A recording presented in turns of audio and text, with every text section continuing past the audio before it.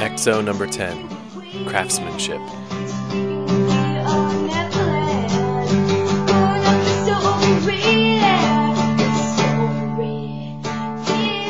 Making EXO is a lot of work, and normally that's not something I've got a lot of patience for. I'd much rather do something quickly and move on to the next project. Historically, when I've really buckled down and worked hard on something, the results have almost never been worth the effort.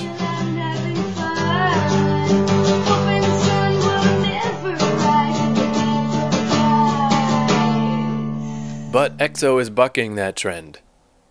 I've been working on this particular episode for a week, and I've torn it down and restructured it 3 separate times, and that's not unusual. That seems to happen with almost every one of these shows. But in this case, all this work does seem worth it. There's something about mixing music and speech in this way that just has this crazy effectiveness.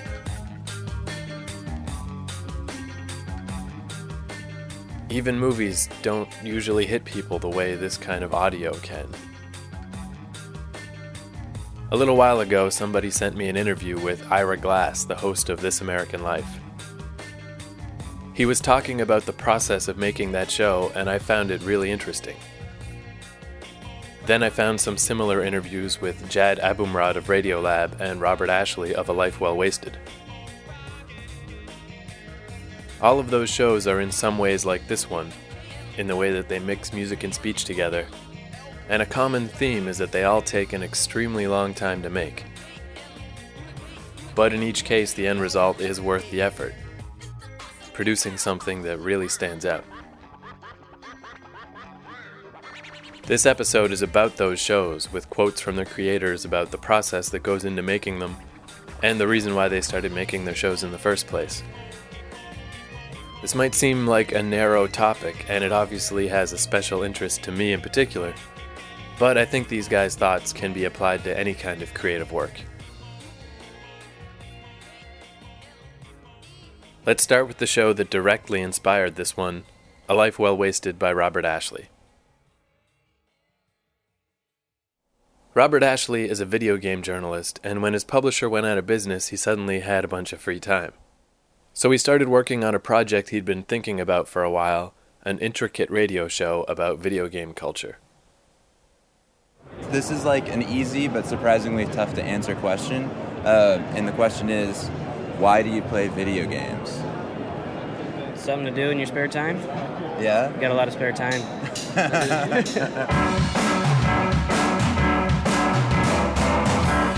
I don't have a lot of spare time. I'm 30 years old, going on 90, married and juggling odd jobs to make ends meet. I've been playing games regularly since I was 6 or 7. I spent months, probably years of my life, twiddling my thumbs in front of a screen. Games are my default pastime, the thing I do when I've got time to kill, which is rare these days. The thing is, I'm not really sure what I get out of all that time invested. I have no idea why I play, and I worry that it might be for the same reason these guys play.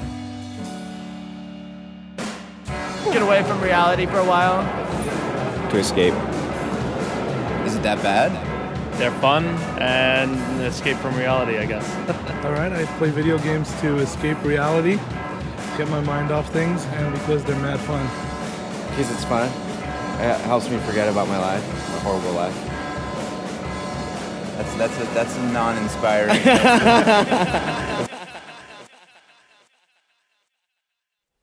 I'd been doing a podcast while I was in New York where I'd walk around the city and introduce songs that I liked and toss in occasional stories about my life. Slowly the stories started taking more precedence until they were the main part of the show and I was just putting in songs as an afterthought. The show was mutating into something else, but until I heard A Life Well Wasted, I couldn't see what the next step was. Hearing his show really made things click for me. I see the same man every day when I leave my apartment. He sits at the bus stop across the street. He sits there for hours. Most of the time he seems to be asleep, his head nuzzled down into his belly. He's bald, and he doesn't wear a hat. On sunny days, I can see the sweat beading up on his bare head, frying like a pat of butter. Sometimes, when I pass by, he asks me what time it is, and I figure he's waiting for the bus. But when I come back hours later, he's still sitting there, sleeping. I wonder if he's off his meds. I wonder if he's supposed to be somewhere. Maybe he slept through his bus, or forgot which bus to take. I wonder if he has people waiting for him somewhere, and if they're worried. I wonder if he needs some help. But I go back up into my apartment and save the world in a video game.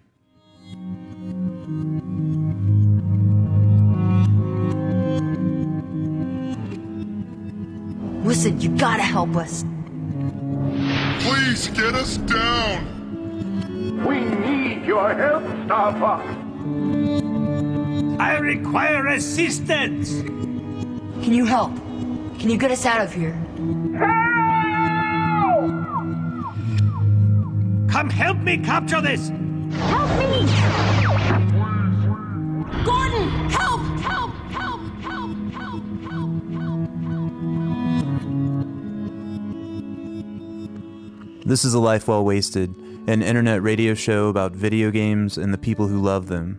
I'm your editor and host, Robert Ashley. Today's episode, Help. I've got 3 stories for you, each about a different kind of help.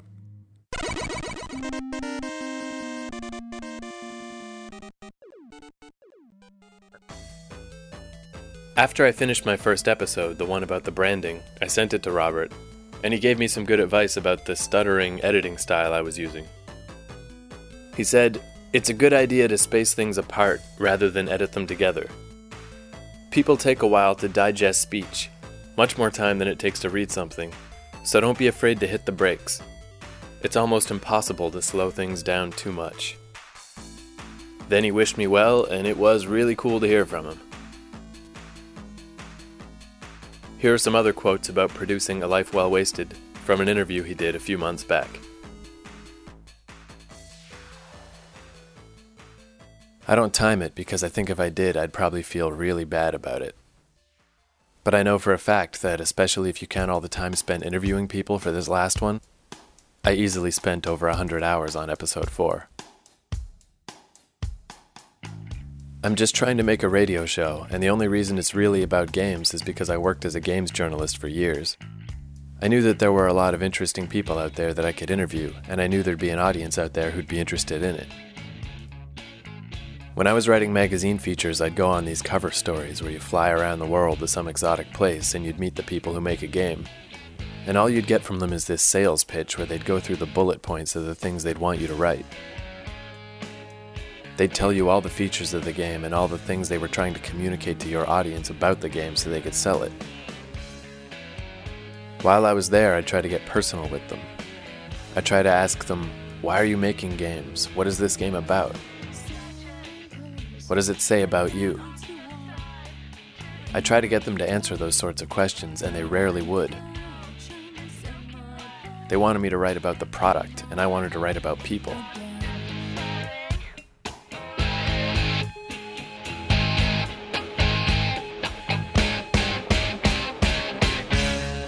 I wish I was hitting my stride, but I still feel like I'm figuring things out all the time. Like, this one was really hard, and somehow just stayed hard the entire time, whereas like the one I did before, I put a lot of time into, but somehow it came easier to me than this one. I don't know, I really don't know what I'm doing, so it's a lot of like flailing around, trying to figure out the basics of what it is that I'm doing. Since I looked up to A Life Well Wasted so much, I thought it was interesting to learn that Robert Ashley is in a similar position with another show. Here's a clip from a panel he was on at the Penny Arcade Expo. A Life Well Wasted is fantastic. Have you shopped it to This American Life or anything like that?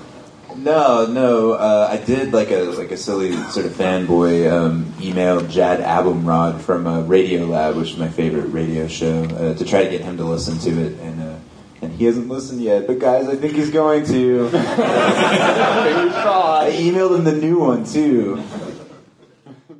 This is Radiolab. I'm Jad Abumrad. And I'm Robert Krulwich. And today, our program is about memory. Oh my God.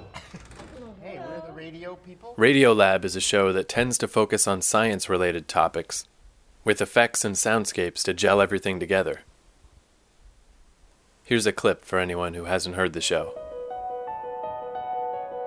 How do you decide if somebody's alive or dead? If you take as your starting point King Lear from Shakespeare, when Cordelia, his daughter, dies, Lear takes out a mirror. Lend me a looking glass. And he puts it right under her nose to see if there's some breath there. If that her breath will mist or stain the... Then he takes out a feather. This feather. And does the same thing. And that is how he decides if she's on or off. Yes, and it's really one of the most beautiful scenes in Shakespeare. That's Gary Greenberg. He wrote a book called The Noble Lie. When it's done right, it's impossible not to weep. She's gone forever. At that scene. Cordelia. And the intimacy of that moment. But if you fast forward a few hundred years, things change. Like, just imagine, thought experiment, if King Lear had been written not in 1604, but 1968. LBJ administration. Okay, Cordelia would die. Lear would be distraught, but instead of doing the mirror thing again, he would call a doctor who would rush her to the hospital, shock her heart, resuscitate her, hook her up to a ventilator and a feeding tube, and there she would be. Alive again. Sort of. I mean, technically, yes, she'd be alive because her heart would beat. But the Cordelia that he knew, his daughter, would be gone. My mind is sleeping, but I'm wide awake. My mind is sleeping, but I'm wide awake. Radiolab is undeniably a fantastically produced program, and on its best days it does give a person a lot to think about. However, there's an odd cuteness to its tone. I could lie to you so beautifully, you would be on your back, tongue out. No way, because I would catch you. No, you wouldn't catch me. Yeah, it would. No, you would not. I would totally catch you. I'm so sorry to tell you this. That's not happening. I would catch you. No, if it were me, no, you wouldn't. So that's our hour. People who lie. And the people who catch them. Not.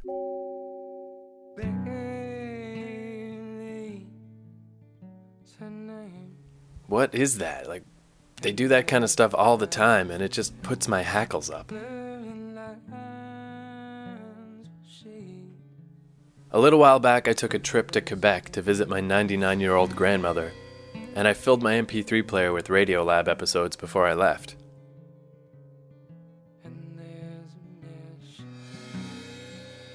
At one point, I was walking around Gaspé, Quebec at 2 a.m., listening to Radiolab, trying to get my mind off my poor old grandma and her inevitable death.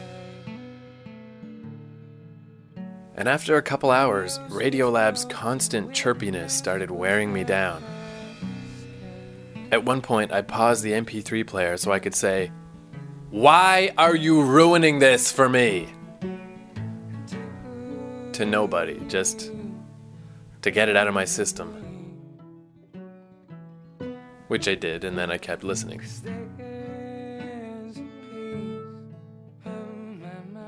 But I think that in its own way, even that criticism is an example of how this type of radio can affect a person.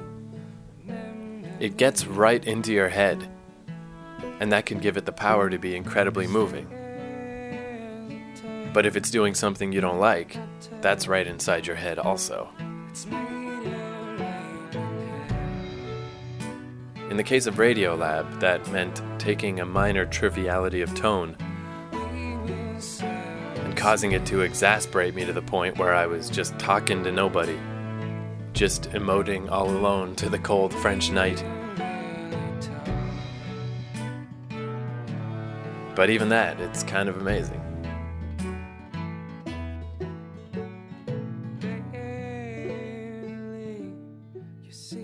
And minor quibbles aside, Radiolab really is a fascinating show, and it did ultimately come through for me. Various segments I listened to that night helped me see some new and better angles to the end of my poor grandmother's life. It helped to nudge me down the path to acceptance. Kiss on the mouth with hearts that were bound and The news was broke, the witness was the cascade.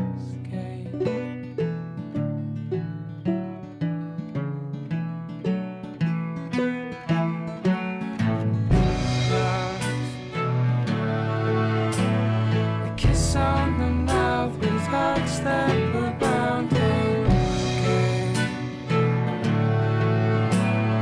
The news was broke, the witness was the cascade. Kiss on the mouth, we will seldom speak.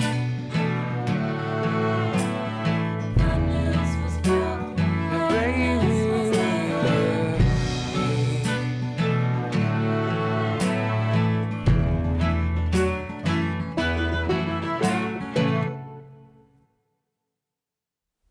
The main editor and creator of Radiolab is a guy named Jad Abumrad.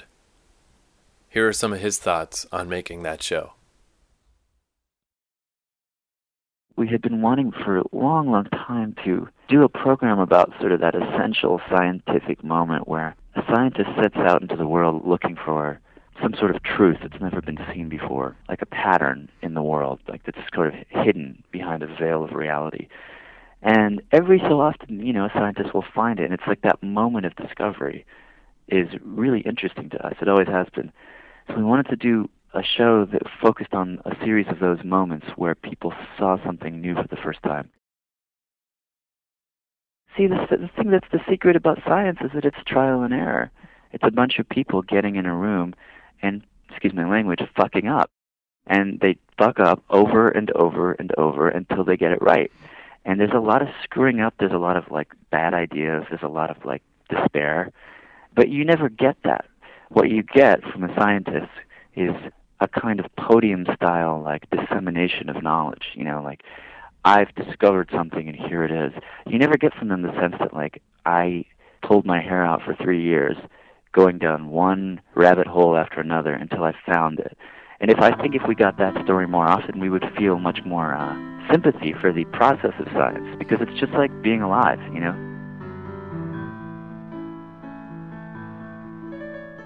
How I got into this was I never actually thought I'd be doing this. I thought that I would be writing music for films. That was part of me still thinks that. I'm like, one day I'll do that. But ultimately, I just wasn't very good at problem solving purely through music.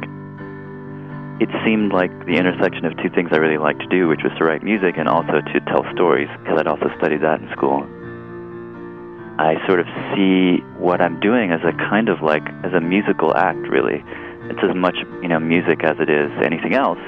It's as much composition as it is storytelling. They're sounds which evoke a picture, an image, an idea, but they also evoke a feeling. The way that I always think about it is that the music is a kind of, it's unlocking the emotional interior of the story. And so the way to think, this isn't so much like a technique as it is just a way of seeing, what is the inside of the story telling you? There's sort of the outside, which is the surface of the story, and then what's the inside? I think about music as punctuation. I mean, a lot of the music we use is not meant to evoke emotion. It's meant to punctuate the pauses and the cadences of a story. Like the turns, when something happens, you want to use music as a way to sort of underline something. But you don't want to tell someone what to feel. You just want to you want to tell them what's important, I guess I would say think of music not simply to create a feeling, but to create spaces and gaps and elisions between things. One of the greatest tools you have when you're using music is when you take it out. Every event that it happens, you put it in, and the moment you put it in, the next word in the story feels more important. The same thing happens when you take music out. The moment you take it away, the next word, it feels important. And so those are your tools, It's like when you bring it in, when you take it out. That's why I hate beds. I hate music beds. Because suddenly the music disappears, and the power it has to create sort of punctuation disappears because it's just there. If you listen to This American Life, you'll notice that every time there's some big, fat, emotional moment, it happens over silence. Because the silence is really powerful. Because you feel somehow dropped into an emptiness, and that's important. Then when it gets into the sort of scoring aspect, that's a kind of like real trial and error kind of thing. I wish I could say it was creative, but it's really not. It's like obsessive, putting A and B, C, no, that doesn't work. Okay, A, C, B, no, that doesn't work. A, E, D, B, that sucks. And you just do that enough times until like the order suddenly clicks and the elements just kind of stand up and wave and say, hey, I like it here. And then you're like, oh, okay, I think I got it.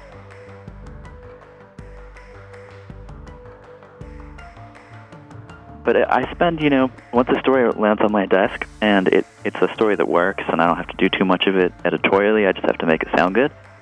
That part of it takes anywhere from 2 to 3 days to 2 weeks to get it right. And it's not continuous work, but it's the kind of thing that I do a lot of passes, so I'll spend like 2 days scoring a piece, and then I'll come back in a couple of days and I'll hear it and I'll be like, ooh, that didn't quite work.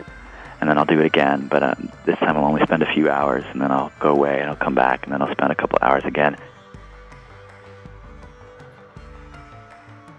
Do you often find yourself having to kill your darlings? You've been sitting with the sound for a long time, and then people just don't get it? Oh, my God. Yeah, totally. All the time.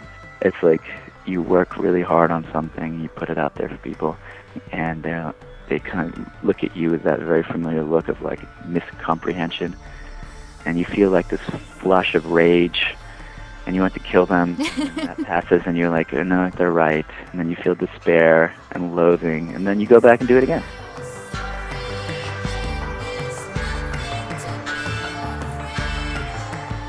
Particularly with something like ours, which is kind of boutique-y, it's really sort of dense. There's tons of sound and textures and things, and it sounds much better in your ears than it does coming out of a box.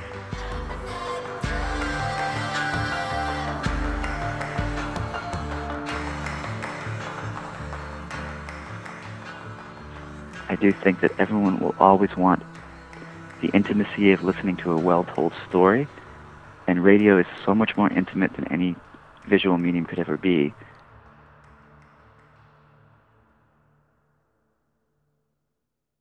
I love talking about geeky technical stuff. No one ever asks me. Another step up the chain from Radiolab is This American Life, hosted by Ira Glass. I had the strangest experience last night. I have these tapes recorded on my answering machine 10 years ago. Tapes that I had not heard in a decade until last night. And I don't think I can play these tapes for you. I don't think that the people on them would give the permission. On one tape, there's a brief conversation between me and this woman who I lived with for 7 years, accidentally recorded by the answering machine, just as we were splitting up. And on this tape, she's calling me from the street to say that she's going to a movie with a friend. And I tell her I'd like to come along. She's Gotta Have It is the movie that they're seeing. And she indicates no, that I'm not welcome. And then I tell her, well, I guess maybe I really do have too much work to do and some laundry that I have to get done. And later in the conversation, she asks if I'm going to be up late, and I say no. And she says, well, I thought you said you had all this work to do. Like she's catching me in a lie. I mean, she is. She is catching me in a lie, but, a lie that kind of made it her bidding. And then she asked me if I'm absolutely sure that I'm going to get her laundry done that night. And I tell her I'm sure. It was hard to listen to. I mean, I can hear myself being so scared of her in this tape. And in this same conversation, she talks about this guy who, just a few weeks later, she got involved with, her next serious relationship after me. And I talk about this woman who I was just about to start seeing in this serious way after her. And that part of the conversation is very awkward. very awkward. And before I heard this tape, I could not have remembered much about that summer. That summer where we were splitting up in 1988, after 7 years. But hearing the tape, it all came back. where we lived, what was in the apartment, what we used to wear, how we talked to each other, and how I felt all the time when we were together. This way that I don't feel anymore. And, it messed me up. And it wasn't like looking at photos. You know, pictures are posed. You know, pictures are these tiny little, they're tiny. You know, you can hold them in your hand. They're like 3 by 5. You know, you can crush a picture. This was not posed. And it was not small. And, part of that, I think, is just the power of recordings. And part of it was the fact that we were on the phone. There is something about being on the telephone. It's just so intimate. Talking to a person on the phone, you are right there. You're so close. It's like you're whispering in each other's ears. On the telephone, we are who we truly are. Some of the time, anyway. Well, from WBEZ Chicago and Public Radio International, it's This American Life. I'm Ira Glass.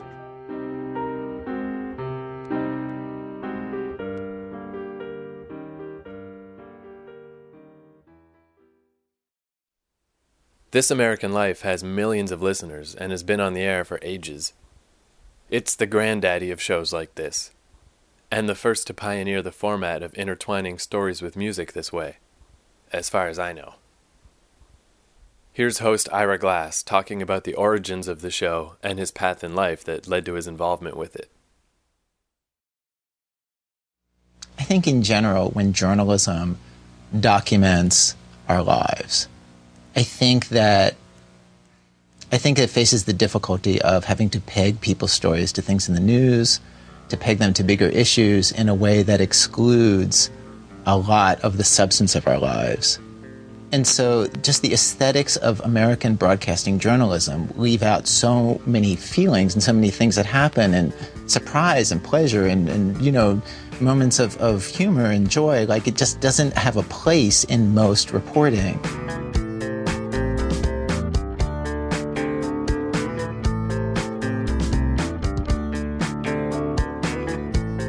And so what we're trying to do is take the tools of journalism and try to find stories where the plot is surprising enough that you want to see it and you wonder what's going to happen next. And it's completely engaging and it's completely, you know, you just want to find out in the way that a regular television drama, you know, makes you feel like you just want to know what happens next. So that's the engine that's going to pull you in and pull you forward.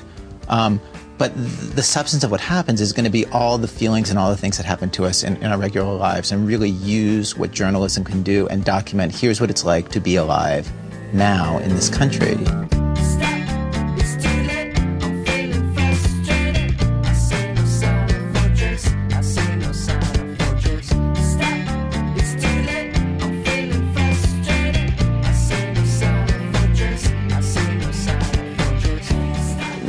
The radio show gets a lot of its power just from the invisibility of radio, the fact that you're making up the pictures in your head, and there's a kind of dreaminess to it, or you know, it gives the story like a kind of dreamy quality.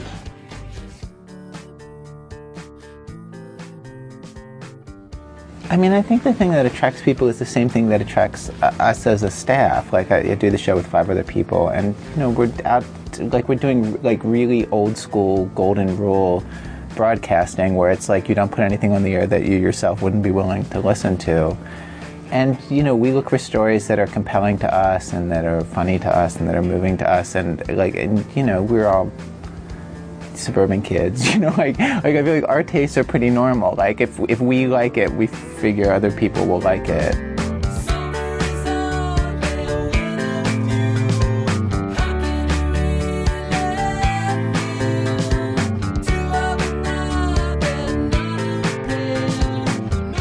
And so we just look very aggressively for stuff that we love, like really, really love. And since it's a weekly show, we have the luxury of being able to throw out a lot of stuff. To find the 3 or 4 stories that end up on the show in any given week. We go through 20 stories. We go into production on 7 or 8. We kill about half of everything we start.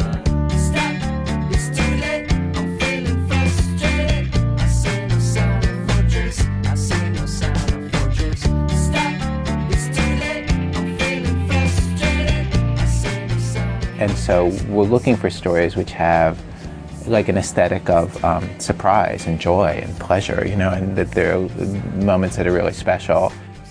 And you don't want to be making mediocre stuff. You know what I mean? Like, that's not why anybody gets into this. The only reason why you want to do this is because you want to make something that's so like memorable, it's special.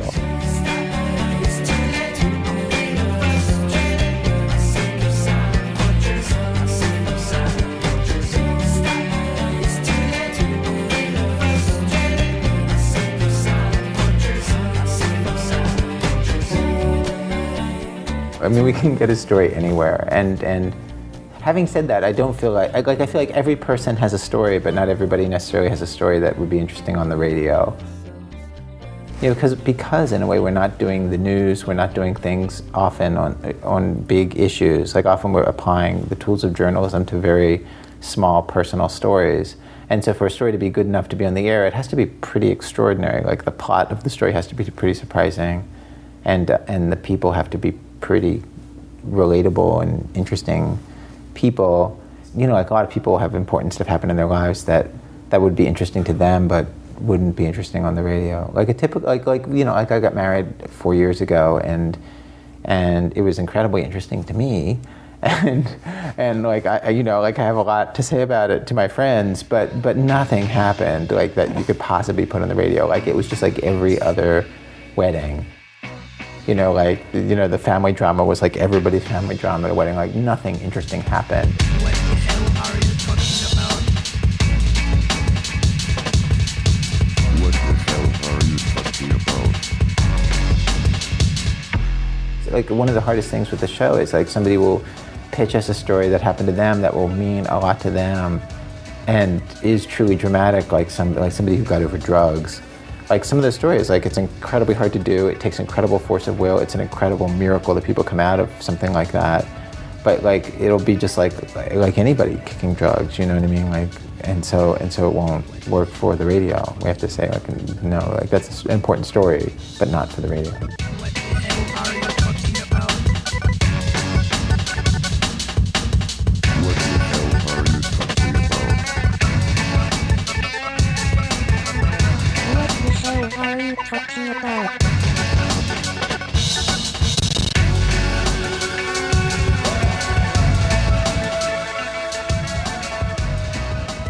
And like we're really good at our jobs, right? We're as good as anybody who does this kind of thing.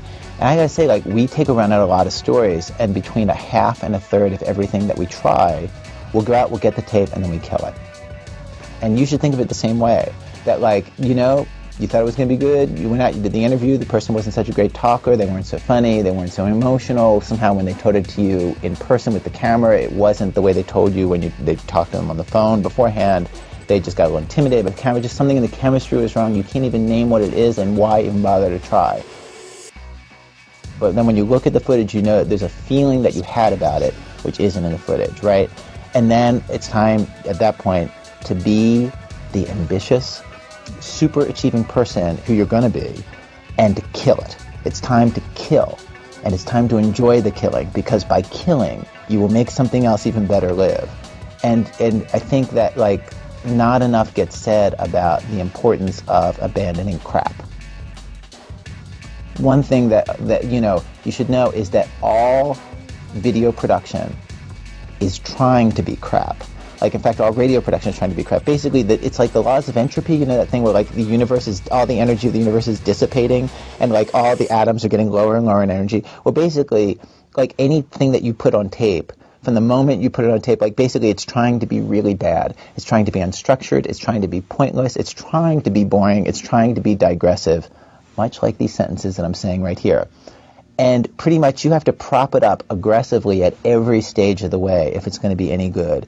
Like, you have to be really, like, a killer about, like, getting rid of the boring parts and going right to the parts that are, like, getting to your heart. And you just have to be ruthless if anything is going to be good. Things that are really good are good because people are being really, really tough, and you're going to be really tough in doing it. And you're going to know also that, like, failure is a big part of success. Something I sound like some Michael Jordan ad, but, like, you know what I mean? Like you're going to, like, run a lot of stuff, and it's going to go nowhere, and you should be happy about that. If you're doing that, you're doing it right. If you're not failing all the time, you're not creating a situation where you can get super lucky. It ain't about the dollar or trying to go fast. Unless you take pride in what you're doing, you won't last. Craftsmanship is a quality that some lack. You gotta give people a reason for them to come back. It ain't about the dollar or trying to go fast. Unless you take pride in what you're doing, you won't last. Craftsmanship is a quality that some lack. You gotta give people a reason for them to come back.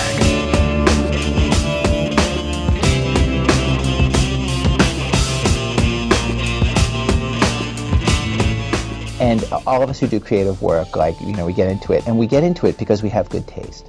Do you know what I mean? Like, you want to make TV because you love TV. You know what I mean? Because there's stuff that you just, like, love.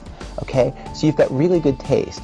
And you get into this thing that I don't even know how to describe, but it's like there's a gap. That for the first couple of years that you're making stuff, what you're making isn't so good. Okay? It's not that great. It's trying to be good. It has ambition to be good, but it's not quite that good.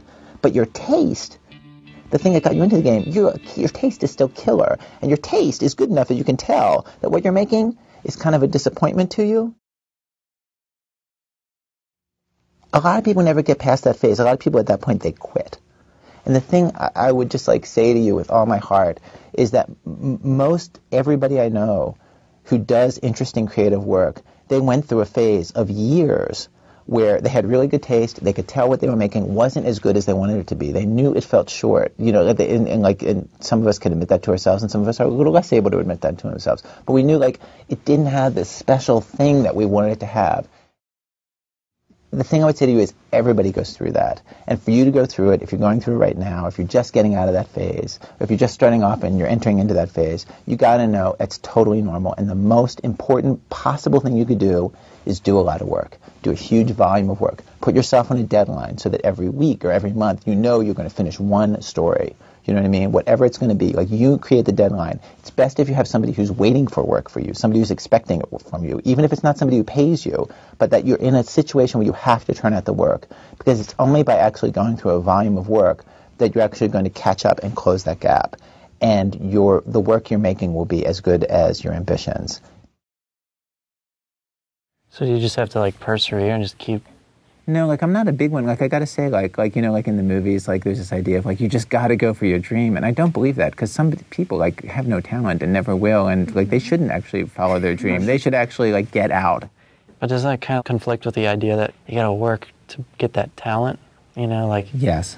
Fortunately, things happen in stages. Like, I was a terrible reporter, but I was still good, perfectly good at certain parts of working in the radio. I was, like, a really specially good editor, and, like, in a way, like, that's the best part of my job now. Like, the smallest part of my week is actually being on the radio, and it's the least pleasant part, I have to say. Like, really? Yeah. Like, I sit here where we're sitting, right, and I sit in front of a microphone, and I've got a script in my hand, right, and I'm, like, reading into this microphone about this close. And it's like all you can do is screw it up. Like you know what I mean? Like, if you do it perfectly, all that you achieve is that you got the thing across, and there are so many ways to ruin it. And you have to sound completely calm, even though there's no reason to be calm. You're talking to over 1 million people.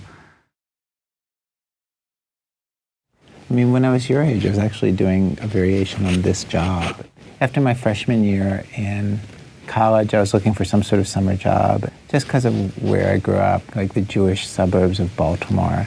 You were expected basically to prepare yourself to go to medical school, and so my parents had pretty much figured in their head that I'd become a doctor. Like, it just seemed like, well, what else would I do? You know, like, that's what people did if they were smart. Like, they'd become a doctor.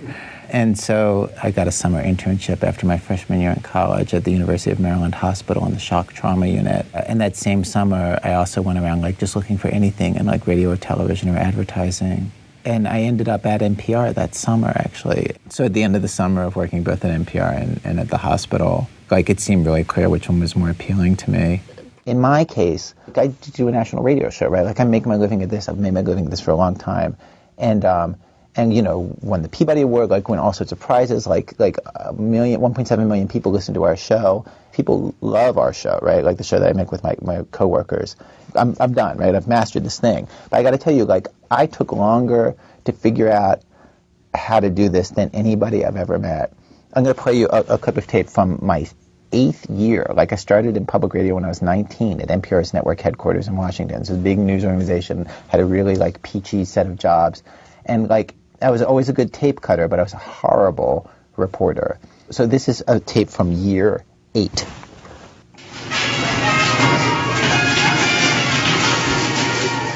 It's not such a long way from the local grocery store to the international debate over whether sorghum and meat production are causing corn to decline in Latin America. All right, that debate. We were just talking about that at dinner. There's a general air of prosperity here, partly thanks to Mexican imports of U.S. grains, which help boost our farm economy. Mexico is now one of our biggest grain customers, buying $500 million to $1 billion worth every year, including corn to feed its people and sorghum to feed its livestock. Like, what am I talking about? Like, I don't even understand. Like, I wrote this. I don't even understand what it is. And, like, okay, also, like every part of this is ill-conceived, okay? The writing is horrible. You can't even follow what I'm talking about. And then the performance, like, okay, just a little tip if you're, performing for broadcast. You don't underline every third word for emphasis because it sounds really unnatural. What you want to do is you want to talk the way people normally talk. This helps cut our own trade deficit and benefits everyone in the U.S. economy. But in Mexico, this policy has led to fewer tortillas for the poor and unappetizing tortillas for everyone else. Again, like, this is like the most moronic kind of like, it doesn't mean anything. And it's hard. It's actually kind of an interesting story, which I'll say to you in a sentence, which is because Mexico produces a lot of stuff that they ship to the United States, tomatoes and all sorts of really like wonderful food that we eat here, they don't make enough corn for their own people.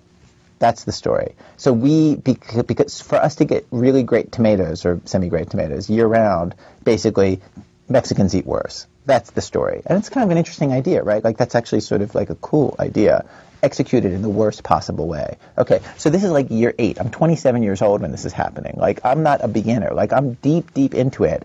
It takes a while. It's going to take you a while. It's normal to take a while, and you just have to fight your way through that, okay?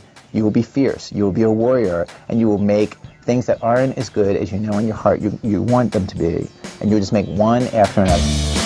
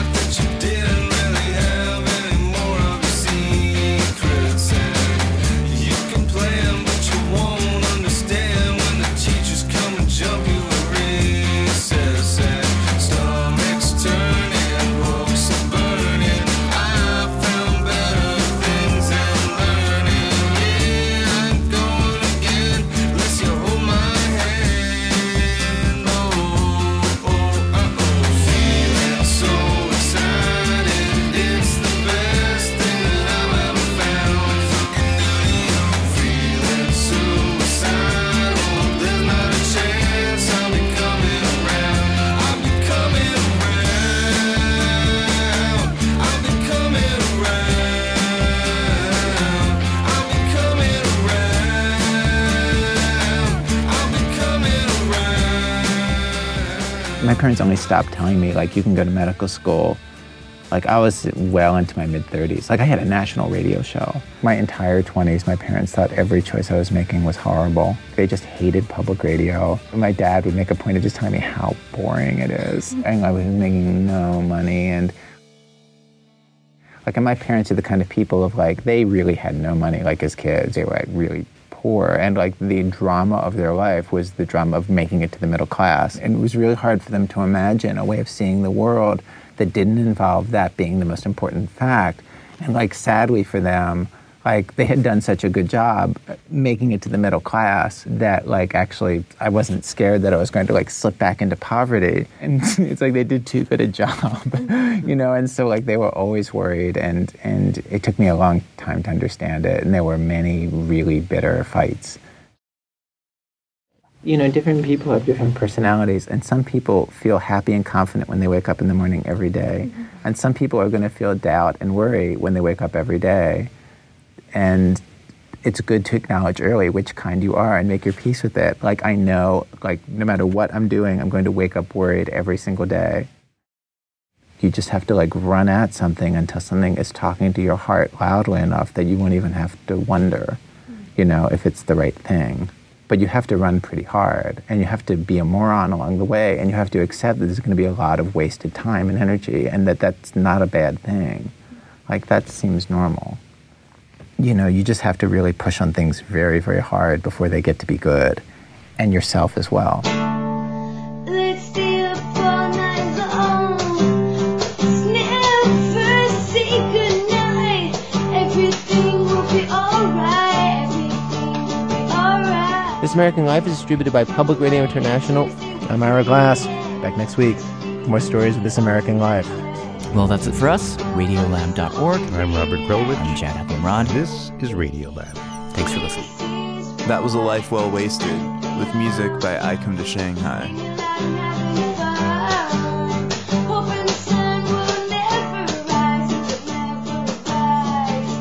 XO number 10. For more shows, go to keithcourage.com.